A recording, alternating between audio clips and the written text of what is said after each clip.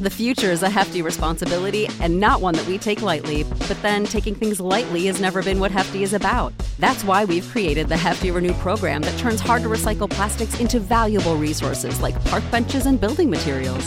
To participate, simply fill up an orange Hefty Renew bag with accepted items, tie it up, and drop it in with your regular recycling. That's it. It's that easy.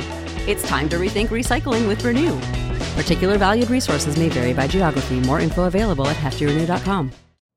You know how to book flights and hotels. All you're missing is a tool to plan the travel experiences you'll have once you arrive. That's why you need Viator. Book guided tours, activities, excursions, and more in one place to make your trip truly unforgettable. Viator has over 300,000 travel experiences to choose from. Everything from simple tours to extreme adventures and all the niche, interesting stuff in between. So you can plan something that everyone you're traveling with will enjoy. Real traveler reviews give the inside scoop from people who've already been on the experiences you're considering. So you can plan with confidence. Free cancellation helps you plan for the unexpected. And 24/7 customer support means you can travel worry-free. Download the Viator app now and use code Viator10 for 10% off your first booking in the app. Find travel experiences for you. Do more with Viator.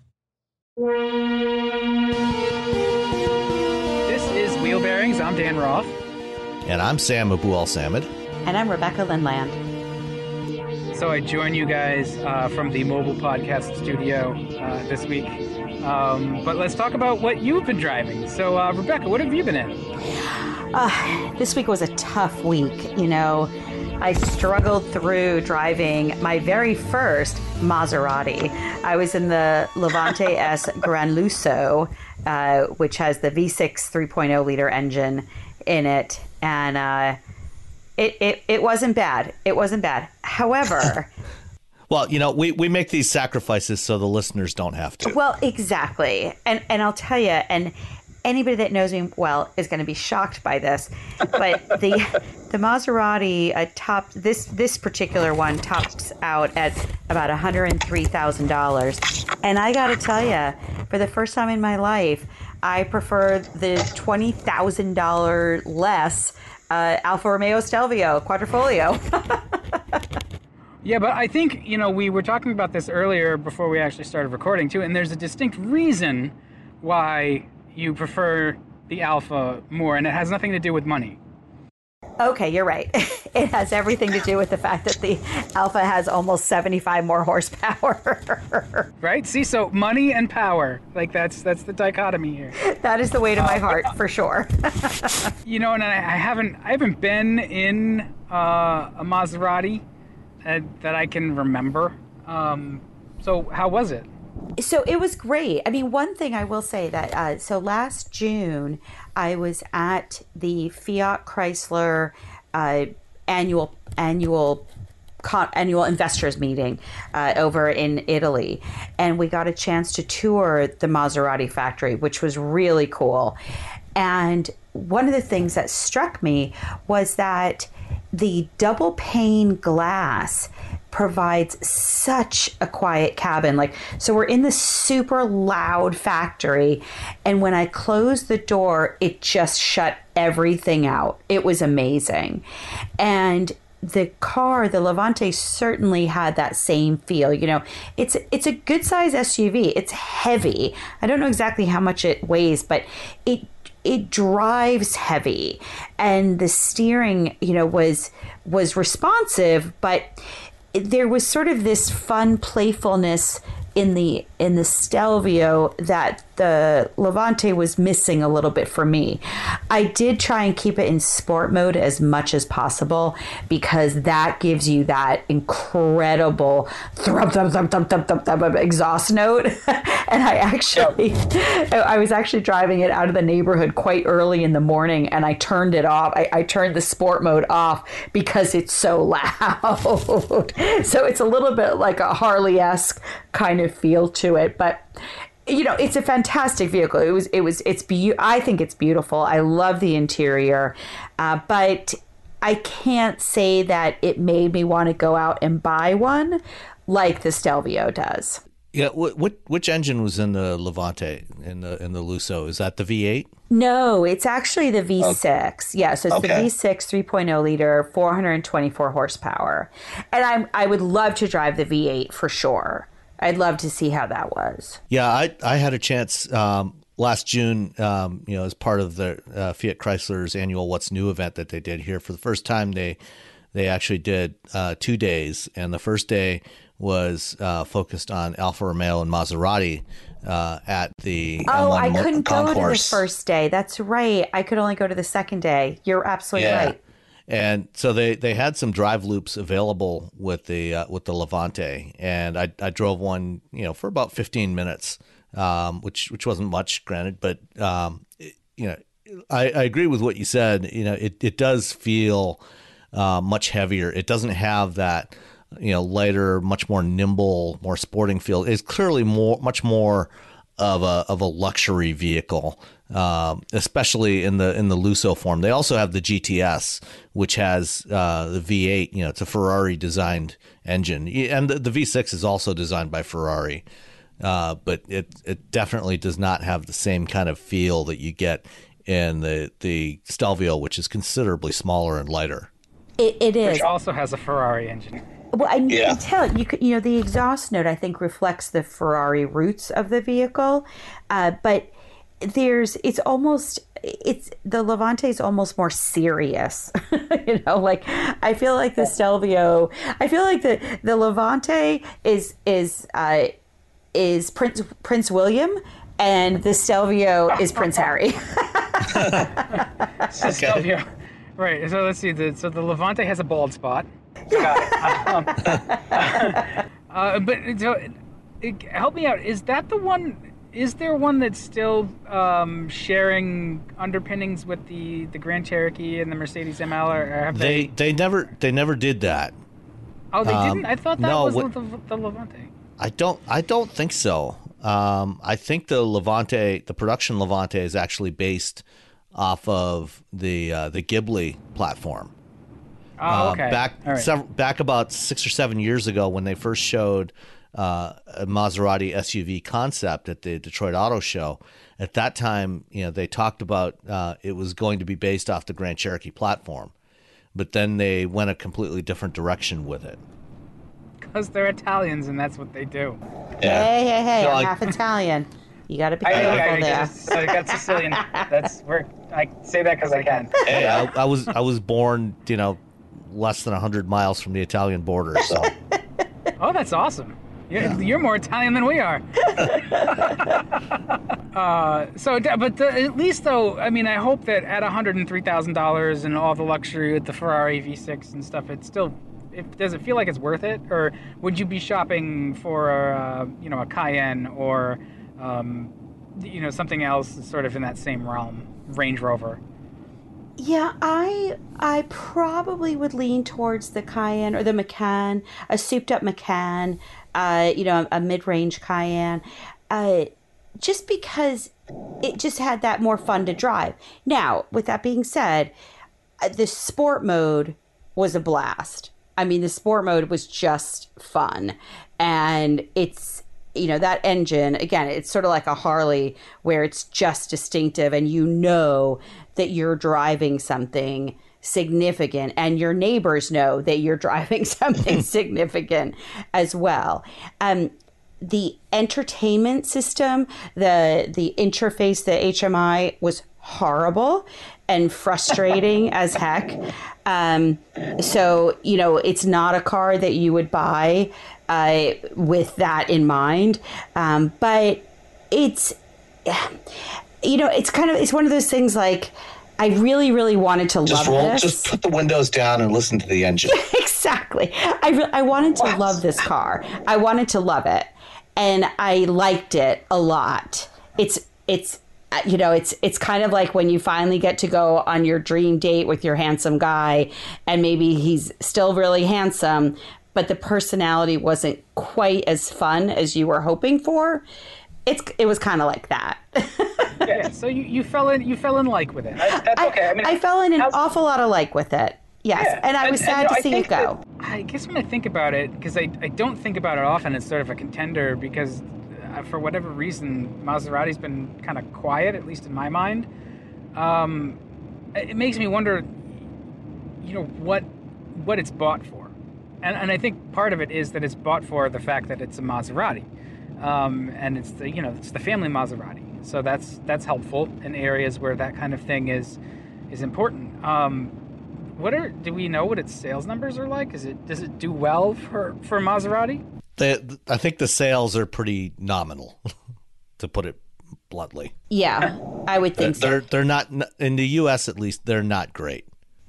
And I got to tell you, when we think about competitive vehicles, a vehicle that I would be much more inclined to go towards would be the Mercedes the GLE, particularly the SUV coupe with the AMG engine.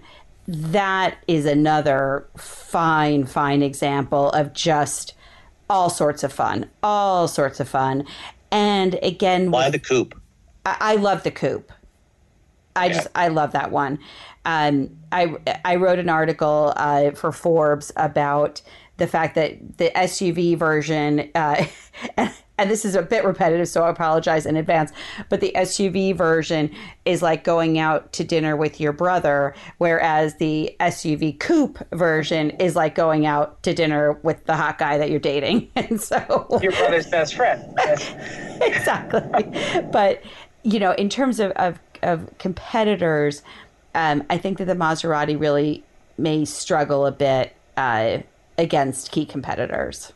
Yeah, I just checked the specs, and it weighs in at 4,650 pounds, which for that segment is about typical. It's not particularly heavy. But it drives heavy, though, right, Sam? I mean, that wasn't just me. Yeah.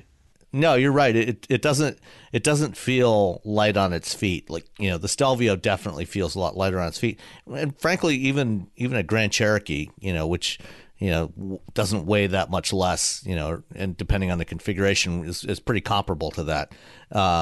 Feels a lot more nimble, I think. Yeah. So again, it's a beautiful vehicle, but I didn't feel like. I liked it a lot. That's how I felt. Some cars just it's the same as romantic interests. They're just for looking at. Yeah, that's okay. Exactly. Sam, what are you driving? Well, but to answer your question though about sales, all right. It looks like in 2018, where'd it go here now? They sold 4,595 Levantes in the U.S. So that's not terrible. I mean, what does the brand do overall? Do they do like 15,000 or so? They did. They don't break out the numbers by model, but since that's the only utility they have. The cars, the combination of the Ghibli and the Quattroporte was about 6,700 roughly. So it's almost as much as the cars, but it's what, about 12,000, 11,000, about 11,000 total. So like one Ford plant in a day. Yeah. I will say though, in terms of being a distinctive vehicle, it certainly is. It's so if you want to show up to the country club in something that not everybody is driving, like a black Range Rover, then that's true. A white Maserati Levante certainly makes more of a statement. So, there is that side of it as well. And you're not going to go wrong. It's not a bad choice of vehicle. It's just that, it's just different than, it's just a heavier vehicle. It just drives heavier. And some people like that. Some people want, that gives them confidence, that feeling. So, but it certainly is very distinctive. It's that gravitas. Yes. Yes. Heavy on the gravity part of that. Exactly. Yeah, exactly. So what do you have something with gravitas, gravity this week? I did have something with some gravitas, but it didn't feel like it had quite as much gravity pulling it down, which is the 2019 Kia K900. And this is the second generation of the K900. The original one was derived from the original Hyundai Genesis Coupe platform, and this one shifts over to the platform that's under the new Genesis G80, and it's much, much better. I mean, this was a really nice car. I liked it. It's got like actual structural rigidity. Yeah. Where the old K900 felt very flexy. Yeah, it's got the 3.3 liter twin turbo V6, 365 horsepower, 376 foot-pounds of torque. And because it's a direct injected turbo, it's got lots of torque down low and then all the way through the rev range. So it pulls wherever you are. 8-speed automatic. It's the one I had was the luxury trim level with all-wheel drive, which was handy because we got a bunch of snow while I had it, and that worked out really well. The interior on this thing, it's so nice. The materials and the finish and everything.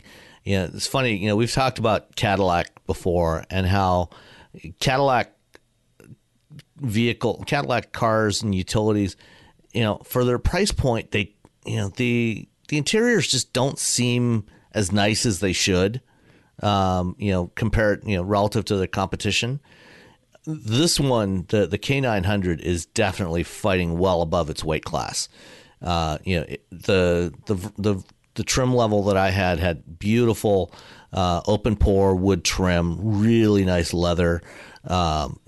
Heated and cooled seats, although I didn't really need the cooled seats, but heated steering wheel, and those are things that, like some other cars now, they turn on automatically when the ambient temperature is below about 40 degrees. So that was very handy.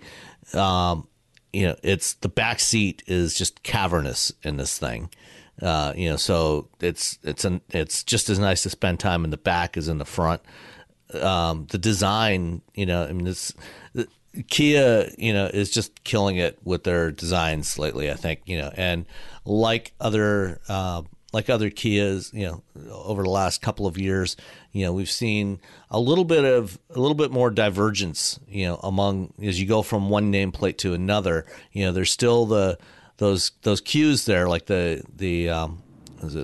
what do they call the grill design? The Tiger. Oh, the Tiger nose, yeah. Tiger nose grill. Snout So you still have that distinctive Kia grill shape, but the headlights are separated from it. Like in the past where they butted up, or on some other models where they butt up right against the grill.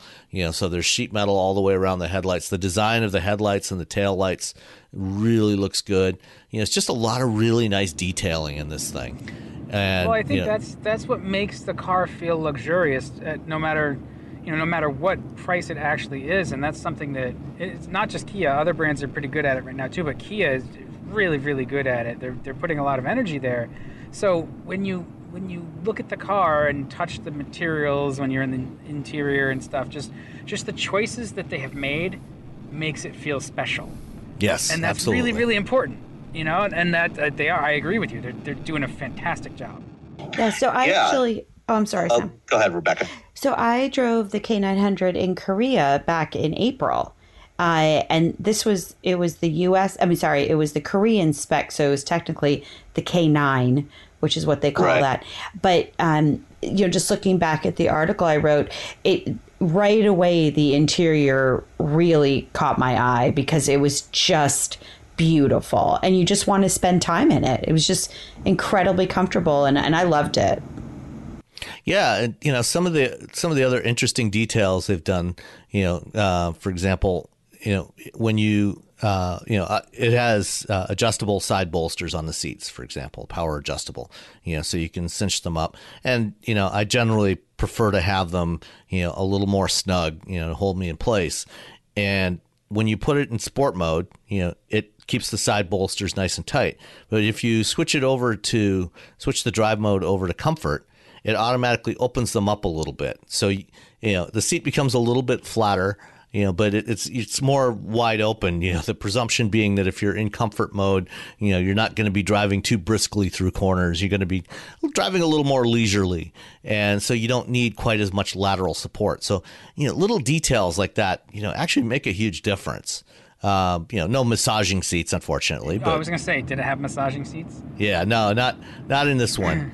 But and so that actually sounds ridiculous, but they do keep you more alert, which is oh yeah, well, especially on a long road trip, it does make a big difference having massaging seats. Just something to rub your back. I mean, if you're in the car for 3-4 hours at a stretch, having something that can just roll over your back, and just let basically relax you a little bit, but also keep you alert at the same time, does make a big difference. And it sounds like that's a car that would be good for a long road trip. Oh yeah, yeah, for sure. And then this one, a lot of cars now have wireless phone chargers built in. So Qi charging pads, so you can drop your phone on there and it starts charging if you have one that's compatible. The K900. At least the luxury trim level, also has one in the back. So when if you put down the center armrest, fold down the center armrest in the back, you have a slot there for a Qi wireless charging pad for your phone. But it's also got individual controls back there for the climate control. So you got 4-zone climate control, heating and cooling for the back seats as well as the front seats. You can also take control of the audio system from the back and change the station or adjust the volume, things like that from the back seat. So that if somebody's having somebody drive them around as opposed to doing the driving, they can manage all that from the back. So this is clearly a very well thought out car. Oh, and the back seats also recline. No footrests, unfortunately, that come out, but the back seats do recline, so you can really get comfortable back there. So it's an S-Class for somebody who doesn't care about the brand, doesn't want to spend S-Class money, but wants the features. I'm sure liveries are probably salivating over them. But what's the price on it? The one that I had, all in, including delivery charge, came to $64,985 or $895. So just shy of $65,000. That's so much car for the money. Oh, I know. I mean, there are things that you will get in an S-Class that you don't get here, like the massaging seats. You don't get you'll get that in an S-Class that costs twice as much or more. But this is. For what you get here, I mean, this is such an amazing value. And, if you're in the market for a luxury sedan, and like you say, you're not necessarily, you don't really care about the brand image. Not that Kia, has a bad brand image anymore. I mean, they've hit the top of the J.D. Power initial quality surveys for the last 2 years in a row, handily beating out Mercedes and other German premium brands. So, you're just getting so much for your money here. Yeah. Well, and it's not like you give up anything in terms of design or comfort or any of that. It's not like you buy the Kia and it looks frumpy or anything like that. Yeah, no, it's a very handsome car. Yeah, I think the biggest challenge, well, first of all, and don't forget too, is that you're going to get the 10-year, 100,000-mile powertrain warranty on it. But I think it's really just the country club set, saying it's the, oh, what are you driving today kind of thing. Oh, I drive a Kia.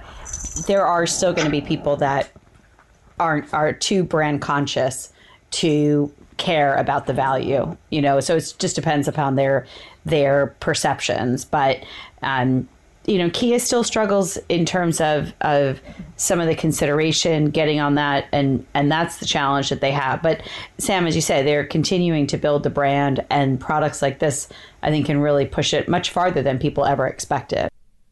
I mean, when I first encountered Kia back in the mid-1990s, when I was still working as an engineer, when as they were preparing to enter the U.S. market under their own name before they went bankrupt and got and Hyundai took control of them, I had the opportunity to experience the first models that they were bringing to the U.S. market, the first generation Sportage and the Sophia. And let's just say that in 1994, I would never expected to take a car like the K900 seriously. You know, this is not a car that I would have expected from Kia, you know, when I first encountered them 25 years ago. Yeah. I think it's almost safe to say even in 2014 that you may not have taken this as seriously. You know, they've really have come a very long way in a very short time, just in the last few years. Oh, yeah. Yeah, absolutely. So speaking of Mercedes-Benz. Yeah. I was just going to say, the Country Club set can go to hell, first of all. Second of all, I'm driving one of their cars right now. I have a Mercedes-Benz E450 4MATIC, which is, like I said, it's a dandy podcast studio. Holy crap, is it a good car? Like, I really, really, really, I love this car. I don't want to give it back. I've always really liked the E-Class. You know, it's the Mercedes. You know, for forever, the E-Class has been sort of the quintessential Mercedes, other than the S-Class. But really, throughout the decades, the E-Class was like, it was the mid-size sedan and wagon car that Mercedes made. And so it's always good. This generation is really, really good. I think it's understated, but it's very handsome. Looks-wise, it actually looks, tidy and light. You know, they did a nice job going from an earlier version that was a little bit Baroque in its styling. You know, it had some weird kind of elements, like these little arches over the rear wheels that reminded me of the Impala. They did away with that. So it's just a clean looking car. And inside, all the materials are phenomenal. Everything you touch feels like it's worth it. And it is a $90,000 car, which is absurd for an E-Class. But and that's not even the most expensive one. No, but it drives like $1 million. It's the 3-liter twin turbo V6, very powerful. It has adaptive damping or adjustable damping, so it rides like it's on a cloud.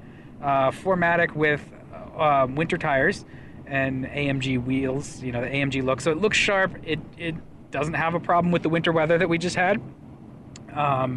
It's super comfortable, massaging seats. The steering is it's precise, it's very responsive. So as a driver who likes driver's cars, is pleasing. As somebody who is getting softer and softer in his old age, the luxury. At least your body is, pleasing. if not your definitely your demeanor. I'm catching up. But it's got the Designo leather seats. So this one's spec'd out very nicely. You can get an E-Class. I don't know about the E450 dipping into the low 60s, but I think that's about where it starts, low to mid 60s with the 450, and the 350 is obviously cheaper. But it's just, it's solid as a rock. All the ADAS stuff is, I'm using it right now. It's very, very good. Nicely tuned. So the Lincoln Nautilus I had last week had a pretty comprehensive suite of ADAS on it, but it was a little more herky-jerky in the way it worked. The Mercedes and BMWs tend to do this too. The German cars are just tuned so that they drive themselves like a driver, and it's not full autonomous driving, let's be clear, but the features have a bit of, I don't even know how to describe it. It's like this little bit of like ramping up, ramping down, like logarithmic action to the way they intervene that is smoother than just sort of a very linear sort of aggressive response. So it's a more luxurious experience in that sense. It just feels more high quality. It's a lovely car. And the adaptive headlights, I think this is the first car I've driven with adaptive headlights. They are amazing. Have you guys experienced? Yes, you must have. You drive everything before I do. But just I was surprised that they're very different from regular headlamps. Yeah, I've driven numerous cars with adaptive headlamps, including the K900, and it is nice, to, as you turn, especially when you're driving through a residential neighborhood, coming home, or even out in the countryside where the ambient lighting is not as good, to have the lights turn into the corner, so you can see what you're driving into, makes a huge difference. Oh, yeah, there's that, but there's also, like, the way the high beams operate, it's like the pattern goes up and then opens out from the middle. Mm-hmm. And maybe it's just a Mercedes thing, but it's really, it's impressive. It's impressively good, and the throw is good. And I in a past life with my Volvos, I was very geeky about the lighting, so I pay attention to that.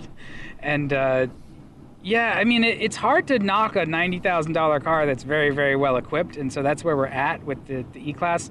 I do wonder, though, at $90,000 for a mid-sized sedan, like, who buys these? Because what I've noticed is, the people who do buy them, or I see it, and they've always got a new one. So it's almost like they're leasing them or they're flipping them or whatever. So I'm really having trouble. As much as I like it, there's no way I could ever justify a car that costs, at least almost a third of what the median home price is in the United States. Like, that's a lot of dough for a car. But most of them are being leased. I mean, in my misspent youth, I worked for Mercedes-Benz Credit. So I will tell you that the majority of them are being leased, and they're leased by businesses. They're leased by people that have their own company and such.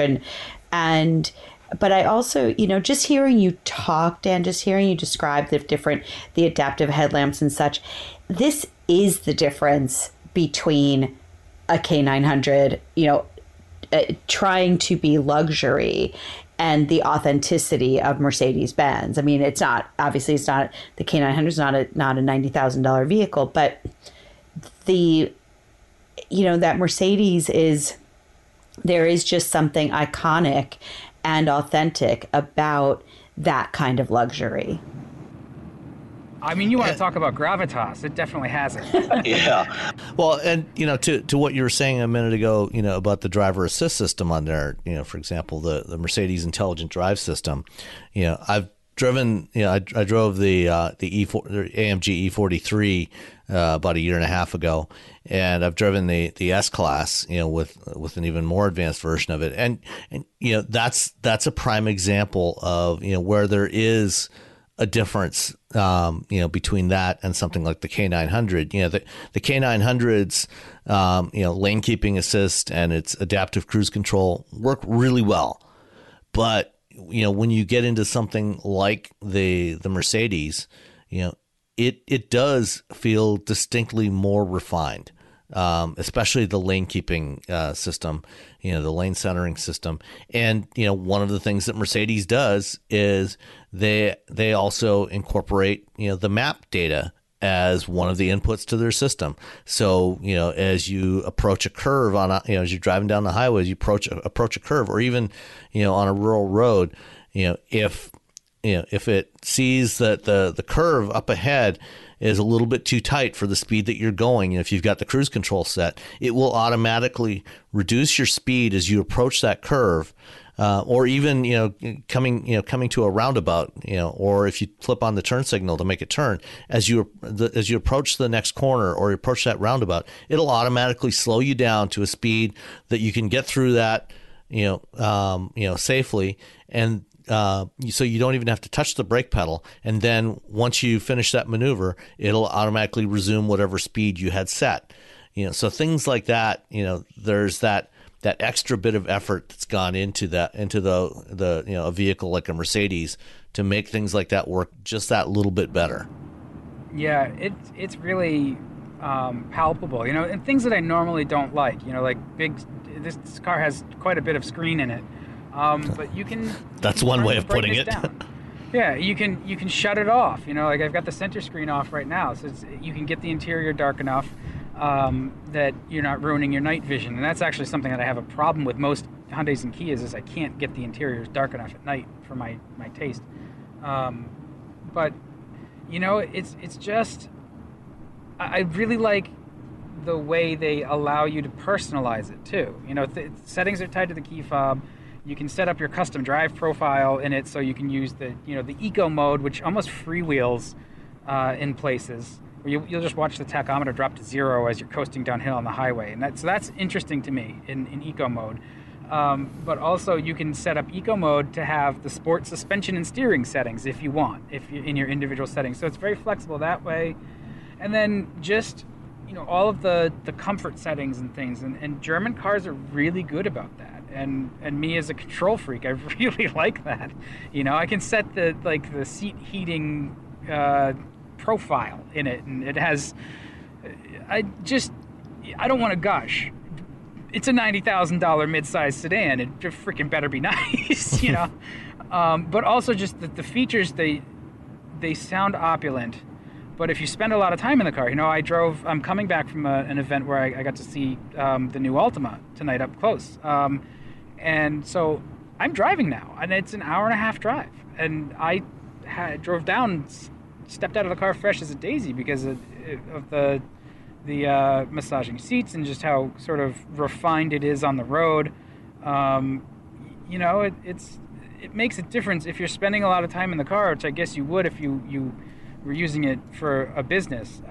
That's a huge expense for a business. So I hope you're writing it off for something, because it's even a lease for a car like this, monthly cost has got to be really high, and that's what I keep coming back to. I guess if money is no object, yeah, sure, have at it. But if you're concerned about the cost of the car, me with my sort of more blue collar roots, I'd be looking at the Kia and going, yeah, it's not quite as good, but it's way more affordable.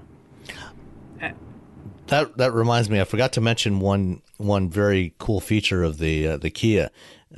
It's got a digital instrument cluster, and so it's got the two main round gauges. But when you turn on the turn signal, there's cameras on the mirror housings that show you the view back. So when you turn on the turn signal, instead of, you don't have to, even if you don't glance over at the mirror, you will see what's there. You'll see the view from that camera right in the cluster right in front of you. So if you turn on the right turn signal, you'll see it in the right gauge, or the left one will be on the left gauge, and it gives you a really crystal clear view of what's directly in that blind spot area. Plus, it also has the radar-based blind spot monitors. So it's really interesting, Sam, because I found that to be very distracting, that feature of having it appear directly in front of me. I got used to it after a little while, but I can't say that I really used it. I just personally, it's very much a personal thing. But when I was driving in Korea, I found that to be really distracting. Now, it sounds a little bit different, so I'll have to see if I get a chance to drive it in the States, because, again, mine was the Korean spec. But I had a hard time with that one. Well, the Honda, was it Lane Watch or something similar? Yes. I also find that distracting, but I think you're right. I think it's a personal thing, and I also wonder if it's sort of like hey, if you can't beat them, there's a lot of people that just don't know how to use the mirrors. Yeah. So maybe if you're putting it on the TV screen in front of them, they'll at least look at it. And that is a very good point. And it's always aimed correctly. Yeah, hey, it's worth a shot. I have to ask you guys this about that Honda lane sensing. What is it called? Where it appears in the Lane right watch. Yeah. Lane watch. Yeah. That's not usually my blind spot. I never understand why it's not on the left side. That system sucks. Okay. We have a Honda with lane watch, and that is the one thing that if I could remove it from that car, I would. Everything, we love everything else about the Civic, but lane watch is terrible, and they should just get rid of it and just do radar-based blind spot monitors like everybody else does. Okay. Well, yeah, I don't typically, I set my mirrors so there's not much of a blind spot, if at all, anyway.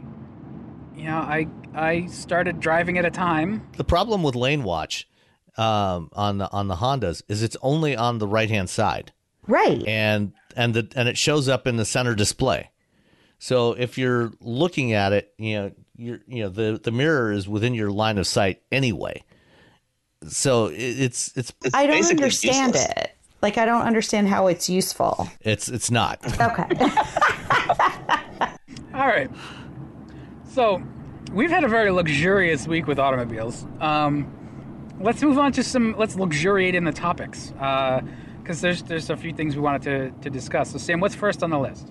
All right, so let's start off with PIEC Automotive, their new Mark Zero, and this is a new brand that's going to debut at the Geneva Auto Show in a couple of weeks. Is that seriously what the brand is called, Mark Zero? Because that sounds like a bad Tinder date. That's the first model that they're bringing out. The brand is PIEC Automotive. It sounds like a bad Tinder date name. Yeah, well, this is Anton Piek's new company, and you may recognize that name. His father was a guy named Ferdinand who used to be in charge at Volkswagen. No ego involved at all. No. And his great grandfather was Ferdinand Porsche. So there's quite a strong automotive lineage there. Anton is starting a new car brand, and they're gonna kick off with a 2-seat sports car that they released some sketches of it and a teaser photo. And so the first one is called the Mark Zero, and it's strangely enough, it's going to be electric, but it's also designed to be able to accommodate different powertrain combinations, including an internal combustion engine. It doesn't have a typical skateboard chassis that we're seeing on a lot of EVs now. But it's modular, and apparently it does not get anything from the Volkswagen Group. There's no affiliation with the VW Group, and the company is based in Zurich, Switzerland. This again from this family. Come on, guys, do something different. All joking aside, it looks very much like what you'd expect to come from Porsche lineage. What's the over-under you guys think about it actually being more than a curiosity that, like, we look back on in 2 years and go, hey, remember when they were going to launch that car? What do you think, Rebecca? I mean, it does look, just the little teaser part, it looks exactly like a Porsche 911. So I think... Except if you built a front-engine 911. Right, yes. Yeah, the proportions are different. But I mean, is this what the world needs? I don't know. I like the fact that it's electric. I think that's cool. Because I think electric has come a long way just in the last couple of years. So I think that's appropriate. I really wish I was going to Geneva. I would love to see it. There's actually a lot of stuff I would love to see in Geneva. But I feel like when you've got that much family heritage, that you've got to do something that's really different if you're going to establish yourself. Because you look at this and think, why wouldn't I just buy a Porsche? Well, when you're the PIEC family and you're no longer involved, I think that to me is sort of the bad taste in my mouth about this venture, is just the way Ferdinand Piëch exited Volkswagen and Porsche was not. It was under a cloud, and so this is almost like his little hurt ego project coming back. Like, oh well, I'll just have my son build a car, and I don't know if that's what it is or not. So it's just conjecture. It's going to be something expensive. It's not, like you said, it's not really groundbreaking. I'm not sure, and maybe it's not the plan to actually ever really build and sell more than a few hundred or a few thousand of these per year, and to be very exclusive. And, I think the people that buy exclusive cars will probably buy some. I don't know what the plan is beyond that, and I don't know if anybody does yet. So, Well, according to the story in Autocar, it says following this initial coupe, they also would like to add a sedan and an SUV to the portfolio. So apparently they want to stick around for a while. I agree. I think that it looks nice from what we can see in these sketches, but there is nothing particularly special, or it doesn't break any new ground. Either from a technological or design standpoint.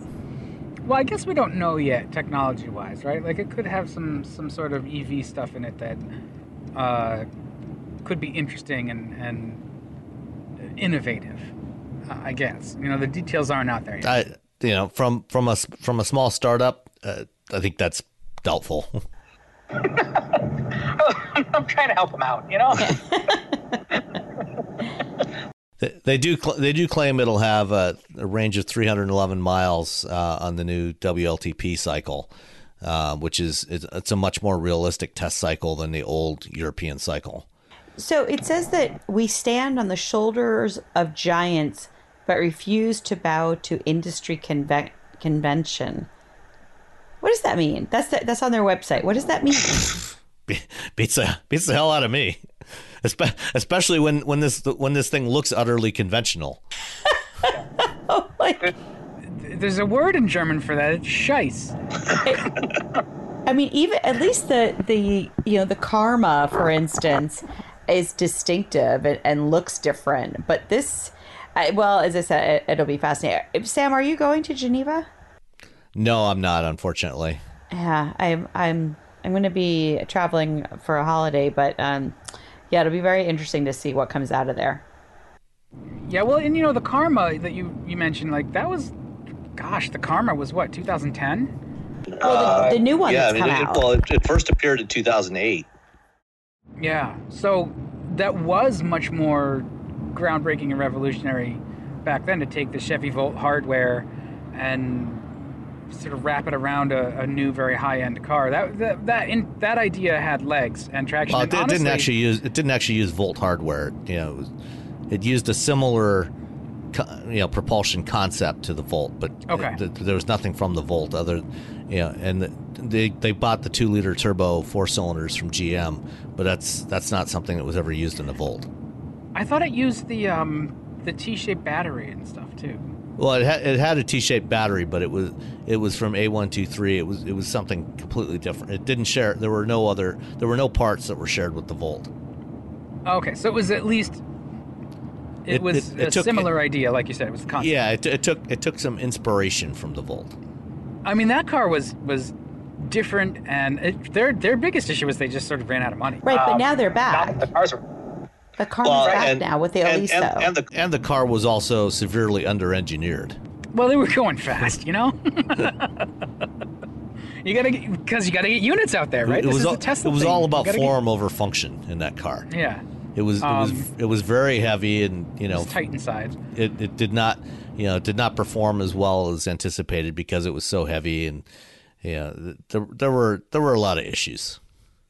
But I think the new one will be very interesting to see what Karma does with the Rivero. Yeah. Since they've been revitalized. Have they given any indication when they're going to show that off? They're showing it, very soon. I mean, there's actually advertising. When I was out in California, there was advertising going on at like the Newport Beach shopping mall and such. So, and they're hiring like crazy. I know I've seen some ads for the current one, which is the reborn Fisker Karma, but yeah. Maybe they'll show it in New York. I think they're going to do something in New York. They're definitely going to be doing a big push. So there's Chinese backers that are that have invested in it, and as I said, they're definitely hiring and really trying to reestablish themselves. Well, we'll see. We will. That's the universal wrap up. Time will tell. Yeah. Let's put it this way. I'm not holding my breath. Yeah. We've seen more than a few EV startups stumble. So more than a few. Speaking of stumbling, what a segue.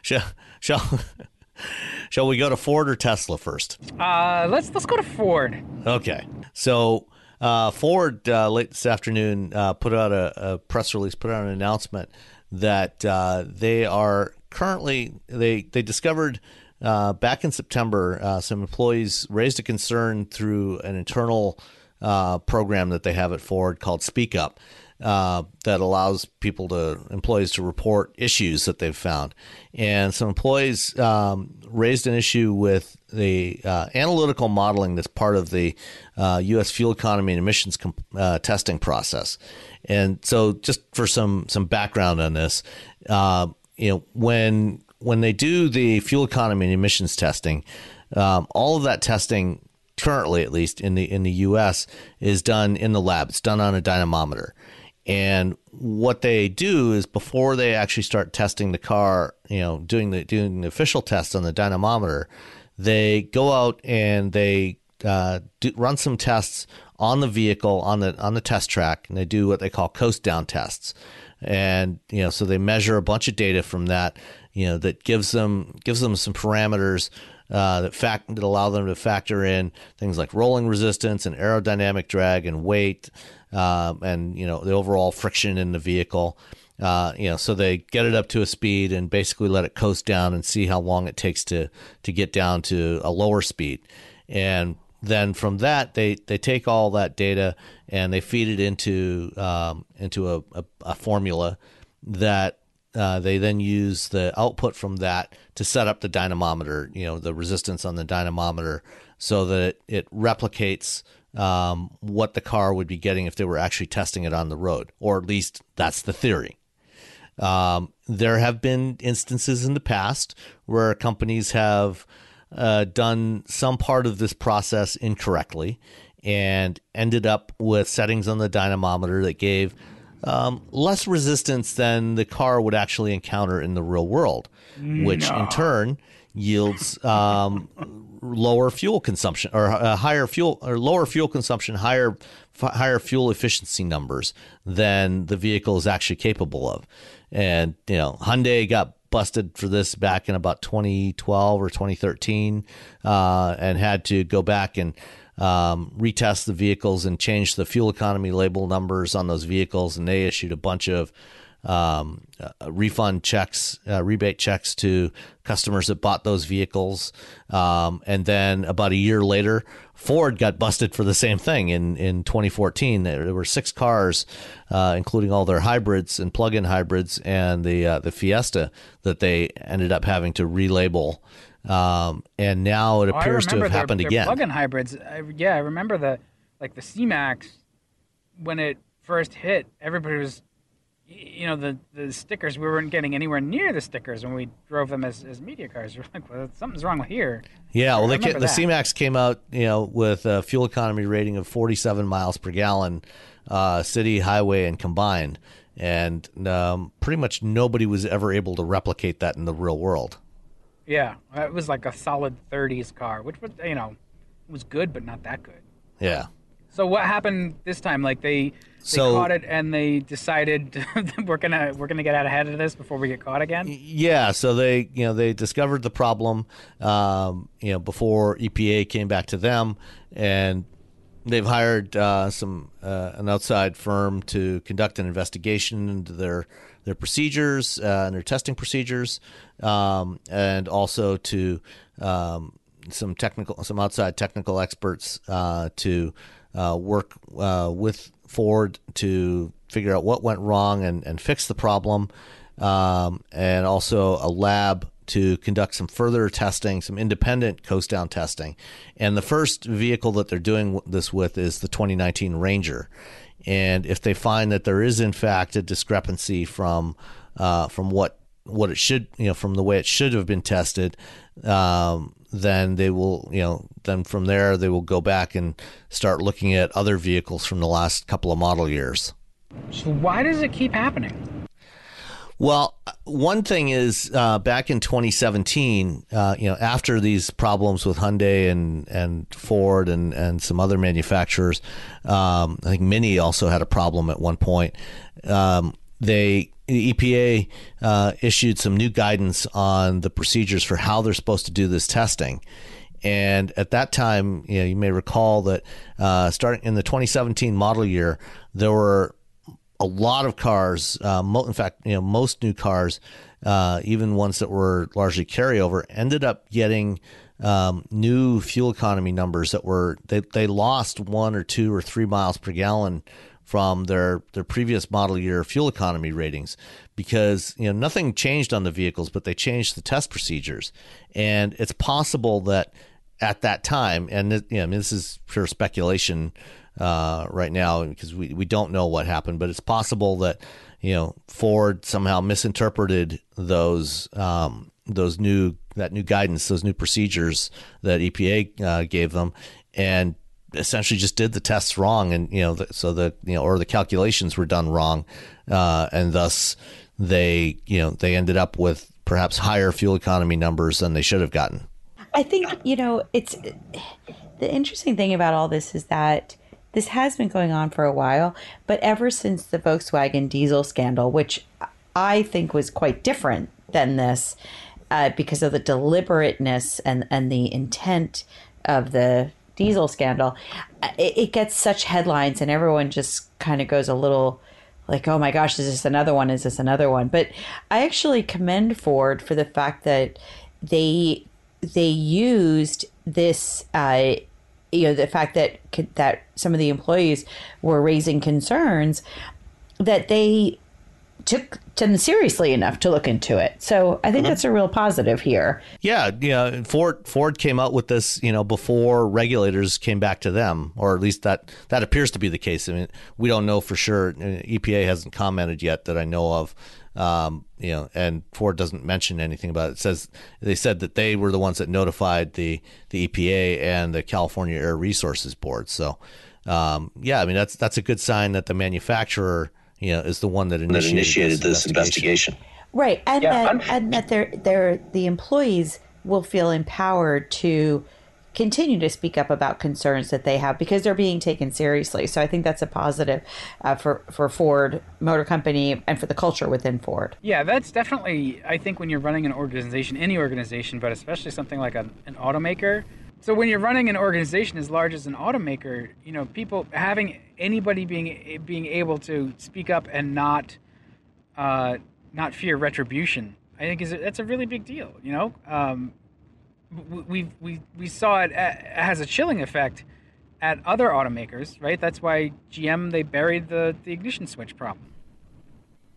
Right. I mean, I think that the changing the culture of these companies to be one of proactively reporting these things. I mean, thinking back to the factories at Toyota where you were expected to pull and stop the line if you found a problem, and that certainly was not the culture within Detroit for years. And so I think this is just it's a very positive thing. Obviously, it's not positive that there's some kind of miscalculation going on here, but I think it's indicative of a positive cultural change within Ford that this type of behavior is reported, encouraged, and investigated. Yeah, it's a little unfortunate for I think because of the environment we're in, with the pressure on fuel economy, there's still that fight going on between the federal government and California over fuel economy, and that seems to have broken down right now. And so to just cast more doubt on fuel economy numbers is really not what we need at the moment to make that debate shift, for me, in the direction that I think it should go, where we should have tighter restrictions on emissions. I think they've driven innovation, and I don't think they're too expensive. And even if it costs money, the costs if we don't do it are far worse. Yeah, absolutely. So I think any time we've got an issue like this, it's not helpful, but being responsive to it and correcting it is pretty much the only good way you can go about it. Agreed. Okay, now on to the next stumble. Tesla. Tesla. Yeah. I mean, okay. Well, let's set it up before we just go completely off the deep end. So, What So happened? the latest departure from Tesla's executive ranks this morning, as we record this on Thursday night, it was announced that what the hell is his name? The general counsel. Yeah, their general counsel, who they just hired in December, is leaving after just barely 2 months after joining the company. And what's kind of interesting about this is this particular general counsel, this lawyer that they hired, was from a very respected law firm, and his background is in litigation. And Tesla, is currently under a number of investigations from the SEC and the Department of Justice relating to a variety of different things relating to some of their accounting practices and Elon's Twitter account and all kinds of other stuff. And so it was believed that when they hired this lawyer, that they they were preparing, to be going, to go to court, to defend themselves, and wanted somebody whose background was in litigation as their chief lawyer. And now apparently, after having looked around inside the company, he's decided that he's got better places to be, and has decided to move on. And they promoted another lawyer from inside the company who is comments he previously made to during the SEC investigation indicate that he's a true believer in Elon, and he will not dispute anything that Elon says. So Great. So yeah, he's gonna go to jail. I got to tell you, I think, I don't know, when I heard this guy was leaving, I thought, wait a minute, because I remember meeting the general counsel for Tesla at an event actually that was run by CARB, and it wasn't that guy. And so I don't know how many people they've gone through, but they have had quite the exodus of executives leaving the company. And there's that kind of instability. The stock market doesn't like it. I think that there's a lot of intellectual legacy that's going away as well. And then it also just calls into question other executives look and say, why do people only stay for a couple of months? There's got to be something going on here. So I think right now the number is 40 executives have left since 2016. It's 45 in the last 18 months. And over 70 in the last 2 years. Woo! Yeah. And in fact, another one with a very short tenure was just last summer. They hired a new chief accounting officer. Yes. Who left after only a month. He was there for a hot minute. Look, when you're like money person and your lawyer split after just months, that's not a good look. Yeah. But let's also consider, because Tesla fancies themselves a startup, so obviously that rate of turnover is very high for an established automaker. And I think that rate of turnover is also high for a startup, but high turnover is not uncommon when you are trying to be an innovative company and you are trying to, you are a startup like that it's like 30% is pretty normal of turnover. Well, and especially in California, because one of the things that has made places like Silicon Valley possible is that in California the law does not allow companies to enforce non-compete agreements. And so it's easy for somebody to leave and go to another company and go work for a competitor. So that does make the turnover there, especially in the startup community, considerably higher than in most other places. But still, this kind of turnover, this number of executives leaving, in such a short period of time, and having multiple people leave the same job, in short periods of time is, it's really unheard of, especially in a company as large as Tesla. Tesla is not a startup anymore. I mean, they've been around for almost 16 years now. And, this is not a startup anymore. This is a company with, almost, 40,000 employees. They have to be treated as and examined as a real company, not as, some up and comer. Yeah, I think that we get back to the, they were a teenager and they were going through the teenage years for a long time, but now they're an adult, and now they need to start acting like adults. Well, I mean, if they're an adult, they're not living up to their potential. Speaking of treating them like an established car maker, when you evaluate their cars on that, from that perspective, they don't do quite as well. If you give them a pass as a startup, then you say, yeah, they're still learning. It's easy to overlook stuff, but Consumer Reports just sort of delisted Tesla from their recommendations for the same reason. They were evaluating them among their competitive set, and they don't measure up. Yeah, Consumer Reports did their annual reliability survey among their members, and the model, and this is in particular the Model 3.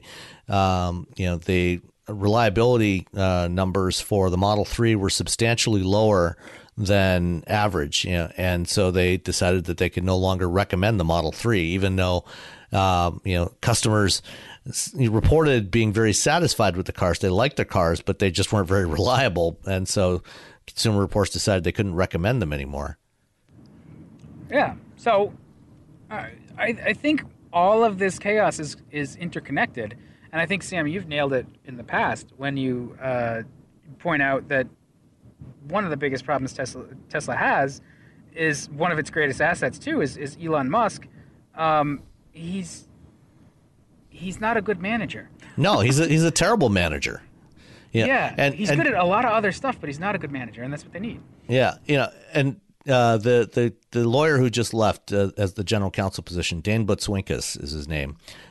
He's a Washington trial lawyer, and what's interesting about the timing of this is that he represented Musk when he was sued by the SEC last year after the infamous taking private tweet, and part of that settlement was that Tesla and Musk agreed that any comments, any statements made by Musk on Twitter or any other medium would have to be reviewed by an internal review panel from Tesla before they were published.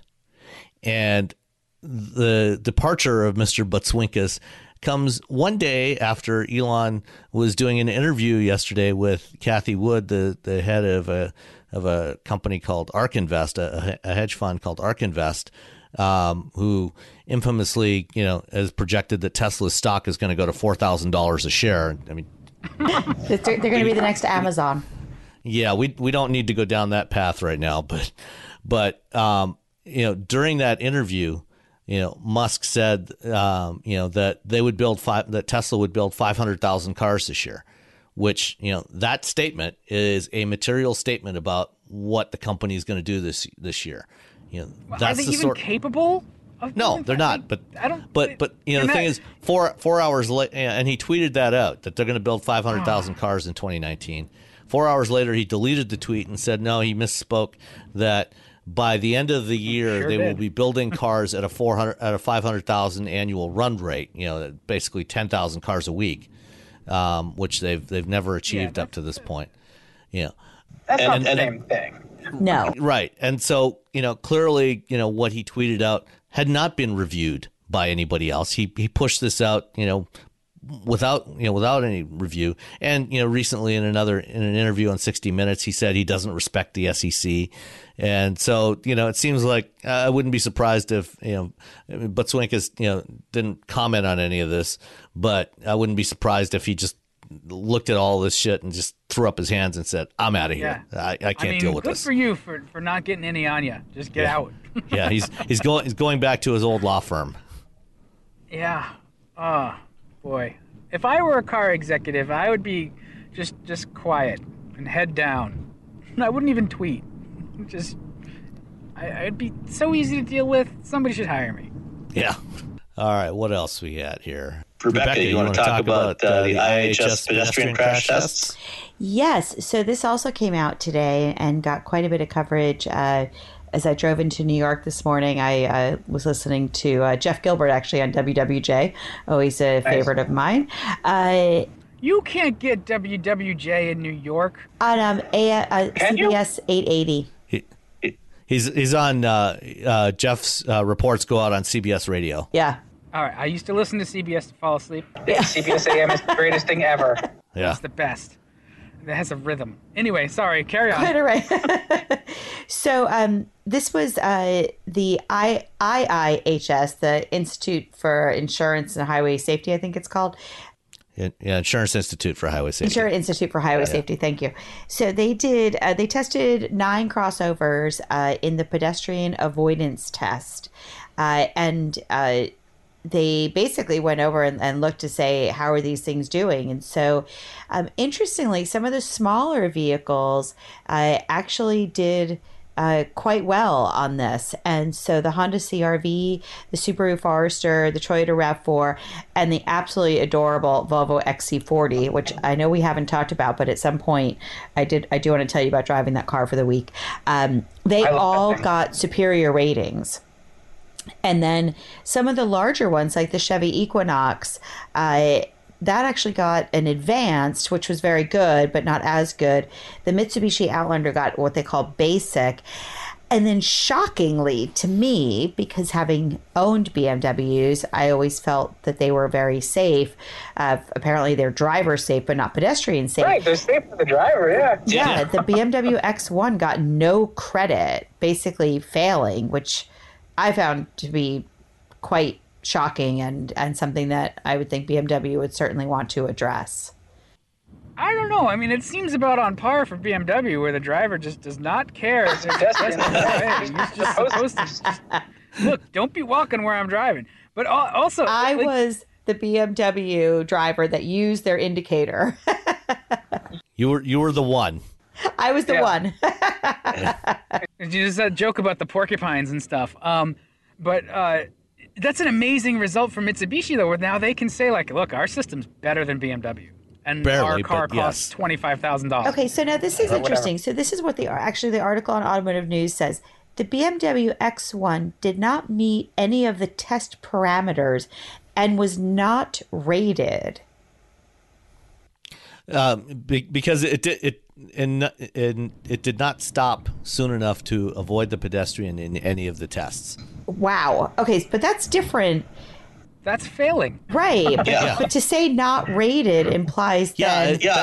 That is odd that they gave it a no credit score. Yeah. Because IHS doesn't usually do that. I mean, they will usually rate something, as good, fair, or poor.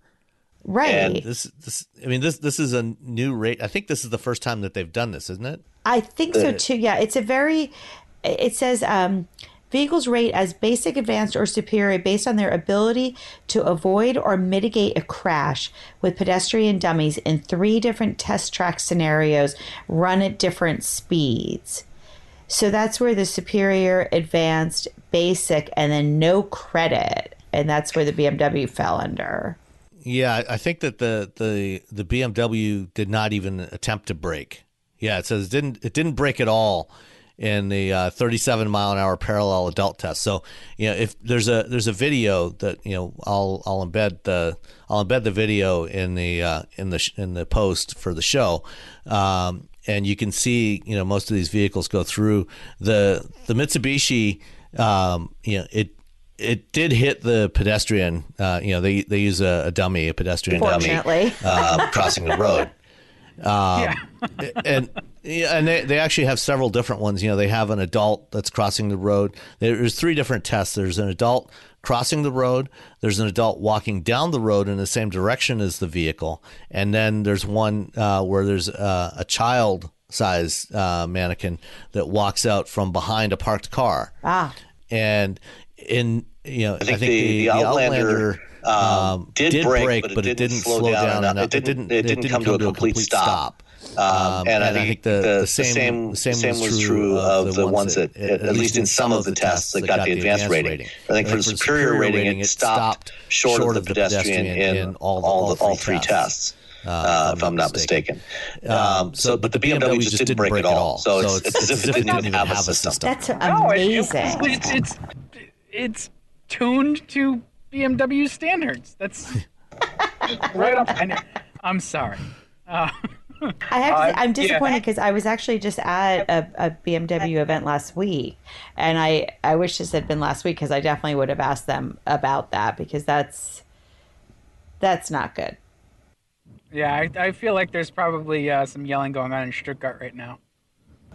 Or Munich, certainly. Oh, Munich, I'm sorry. Stuttgart's Mercedes. I got Mercedes on the brain. You're still gushing over that Mercedes. Oh, no, you don't want to gush. That's right. All right, what's that? My drive is almost over. So do we want to hit any more topics or questions, or are we good? Let's call it good for this week. Yeah, Okay. So I'm going to be in India next week, and I don't know if I'll be able to call in or not, but I'm definitely going to report back on vehicles that I see. Okay. And if you can't call in, I'm going to try and see if we can get somebody to sub in for you next week. And we'll leave that as a surprise for now. All right, everybody. Thank you so much for joining us this week. And don't forget to check us out. Follow us on Twitter at Wheel Bearings Cast. And if you just search for Wheel Bearings Cast, you'll find the version with the right spelling in Twitter. And you can shoot us any questions or comments on Twitter, or use the contact form on the website at wheelbearings.media. And if you like the show, go on iTunes and give us a rating. We've gotten a whole bunch of good reviews and ratings, but it never hurts to have more. That's how Apple decides which ones to bump up, which shows to bump up in the rankings. So the more good ratings we have, the better. And one other thing, don't forget, I will also include this in the show notes. Still got time to register for the NVIDIA GTC, the GPU Technology Conference in San Jose, March 18th to 21st. I will be out there. And if anybody's attending, give me a shout. Try and catch up for a cup of coffee or something. And there's a discount code, or the promo code, that'll get you 20% off your registration for NVIDIA GTC. And I have to say, this is my third podcast with you guys, I am so grateful for this opportunity. It's been a lot of fun, and the welcoming notes and comments on Twitter and such have been, I'm very, very appreciative. They warm my heart, so thank you. And we love having you here, Rebecca, because you do bring a very different perspective on a lot of this stuff. Both because you're a woman, but also just because of your background as well. You're coming at this from a different place than either Dan or myself, and I think having that those different voices helps make this more interesting. All right. Yeah, we've enjoyed it too. So thanks for joining us. Good. Thanks, guys. All right. We'll see you next week, or talk to you next week. All right. Bye. Bye.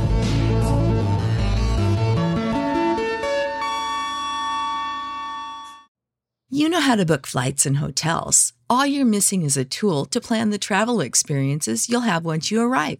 That's why you need Viator. Book guided tours, activities, excursions, and more in one place to make your trip truly unforgettable. Viator has over 300,000 travel experiences to choose from. Everything from simple tours to extreme adventures, and all the niche, interesting stuff in between. So you can plan something that everyone you're traveling with will enjoy. Real traveler reviews give the inside scoop from people who've already been on the experiences you're considering. So you can plan with confidence. Free cancellation helps you plan for the unexpected. And 24/7 customer support means you can travel worry-free. Download the Viator app now and use code Viator10 for 10% off your first booking in the app. Find travel experiences for you. Do more with Viator. When you need mealtime inspiration, it's worth shopping Kroger, where you'll find over 30,000 mouth-watering choices that excite your inner foodie. And no matter what tasty choice you make, you'll enjoy our everyday low prices, plus extra ways to save, like digital coupons worth over $600 each week. You can also save up to $1 off per gallon at the pump with fuel points. More savings and more inspiring flavors make shopping Kroger worth it every time. Kroger, fresh for everyone. Fuel restrictions apply.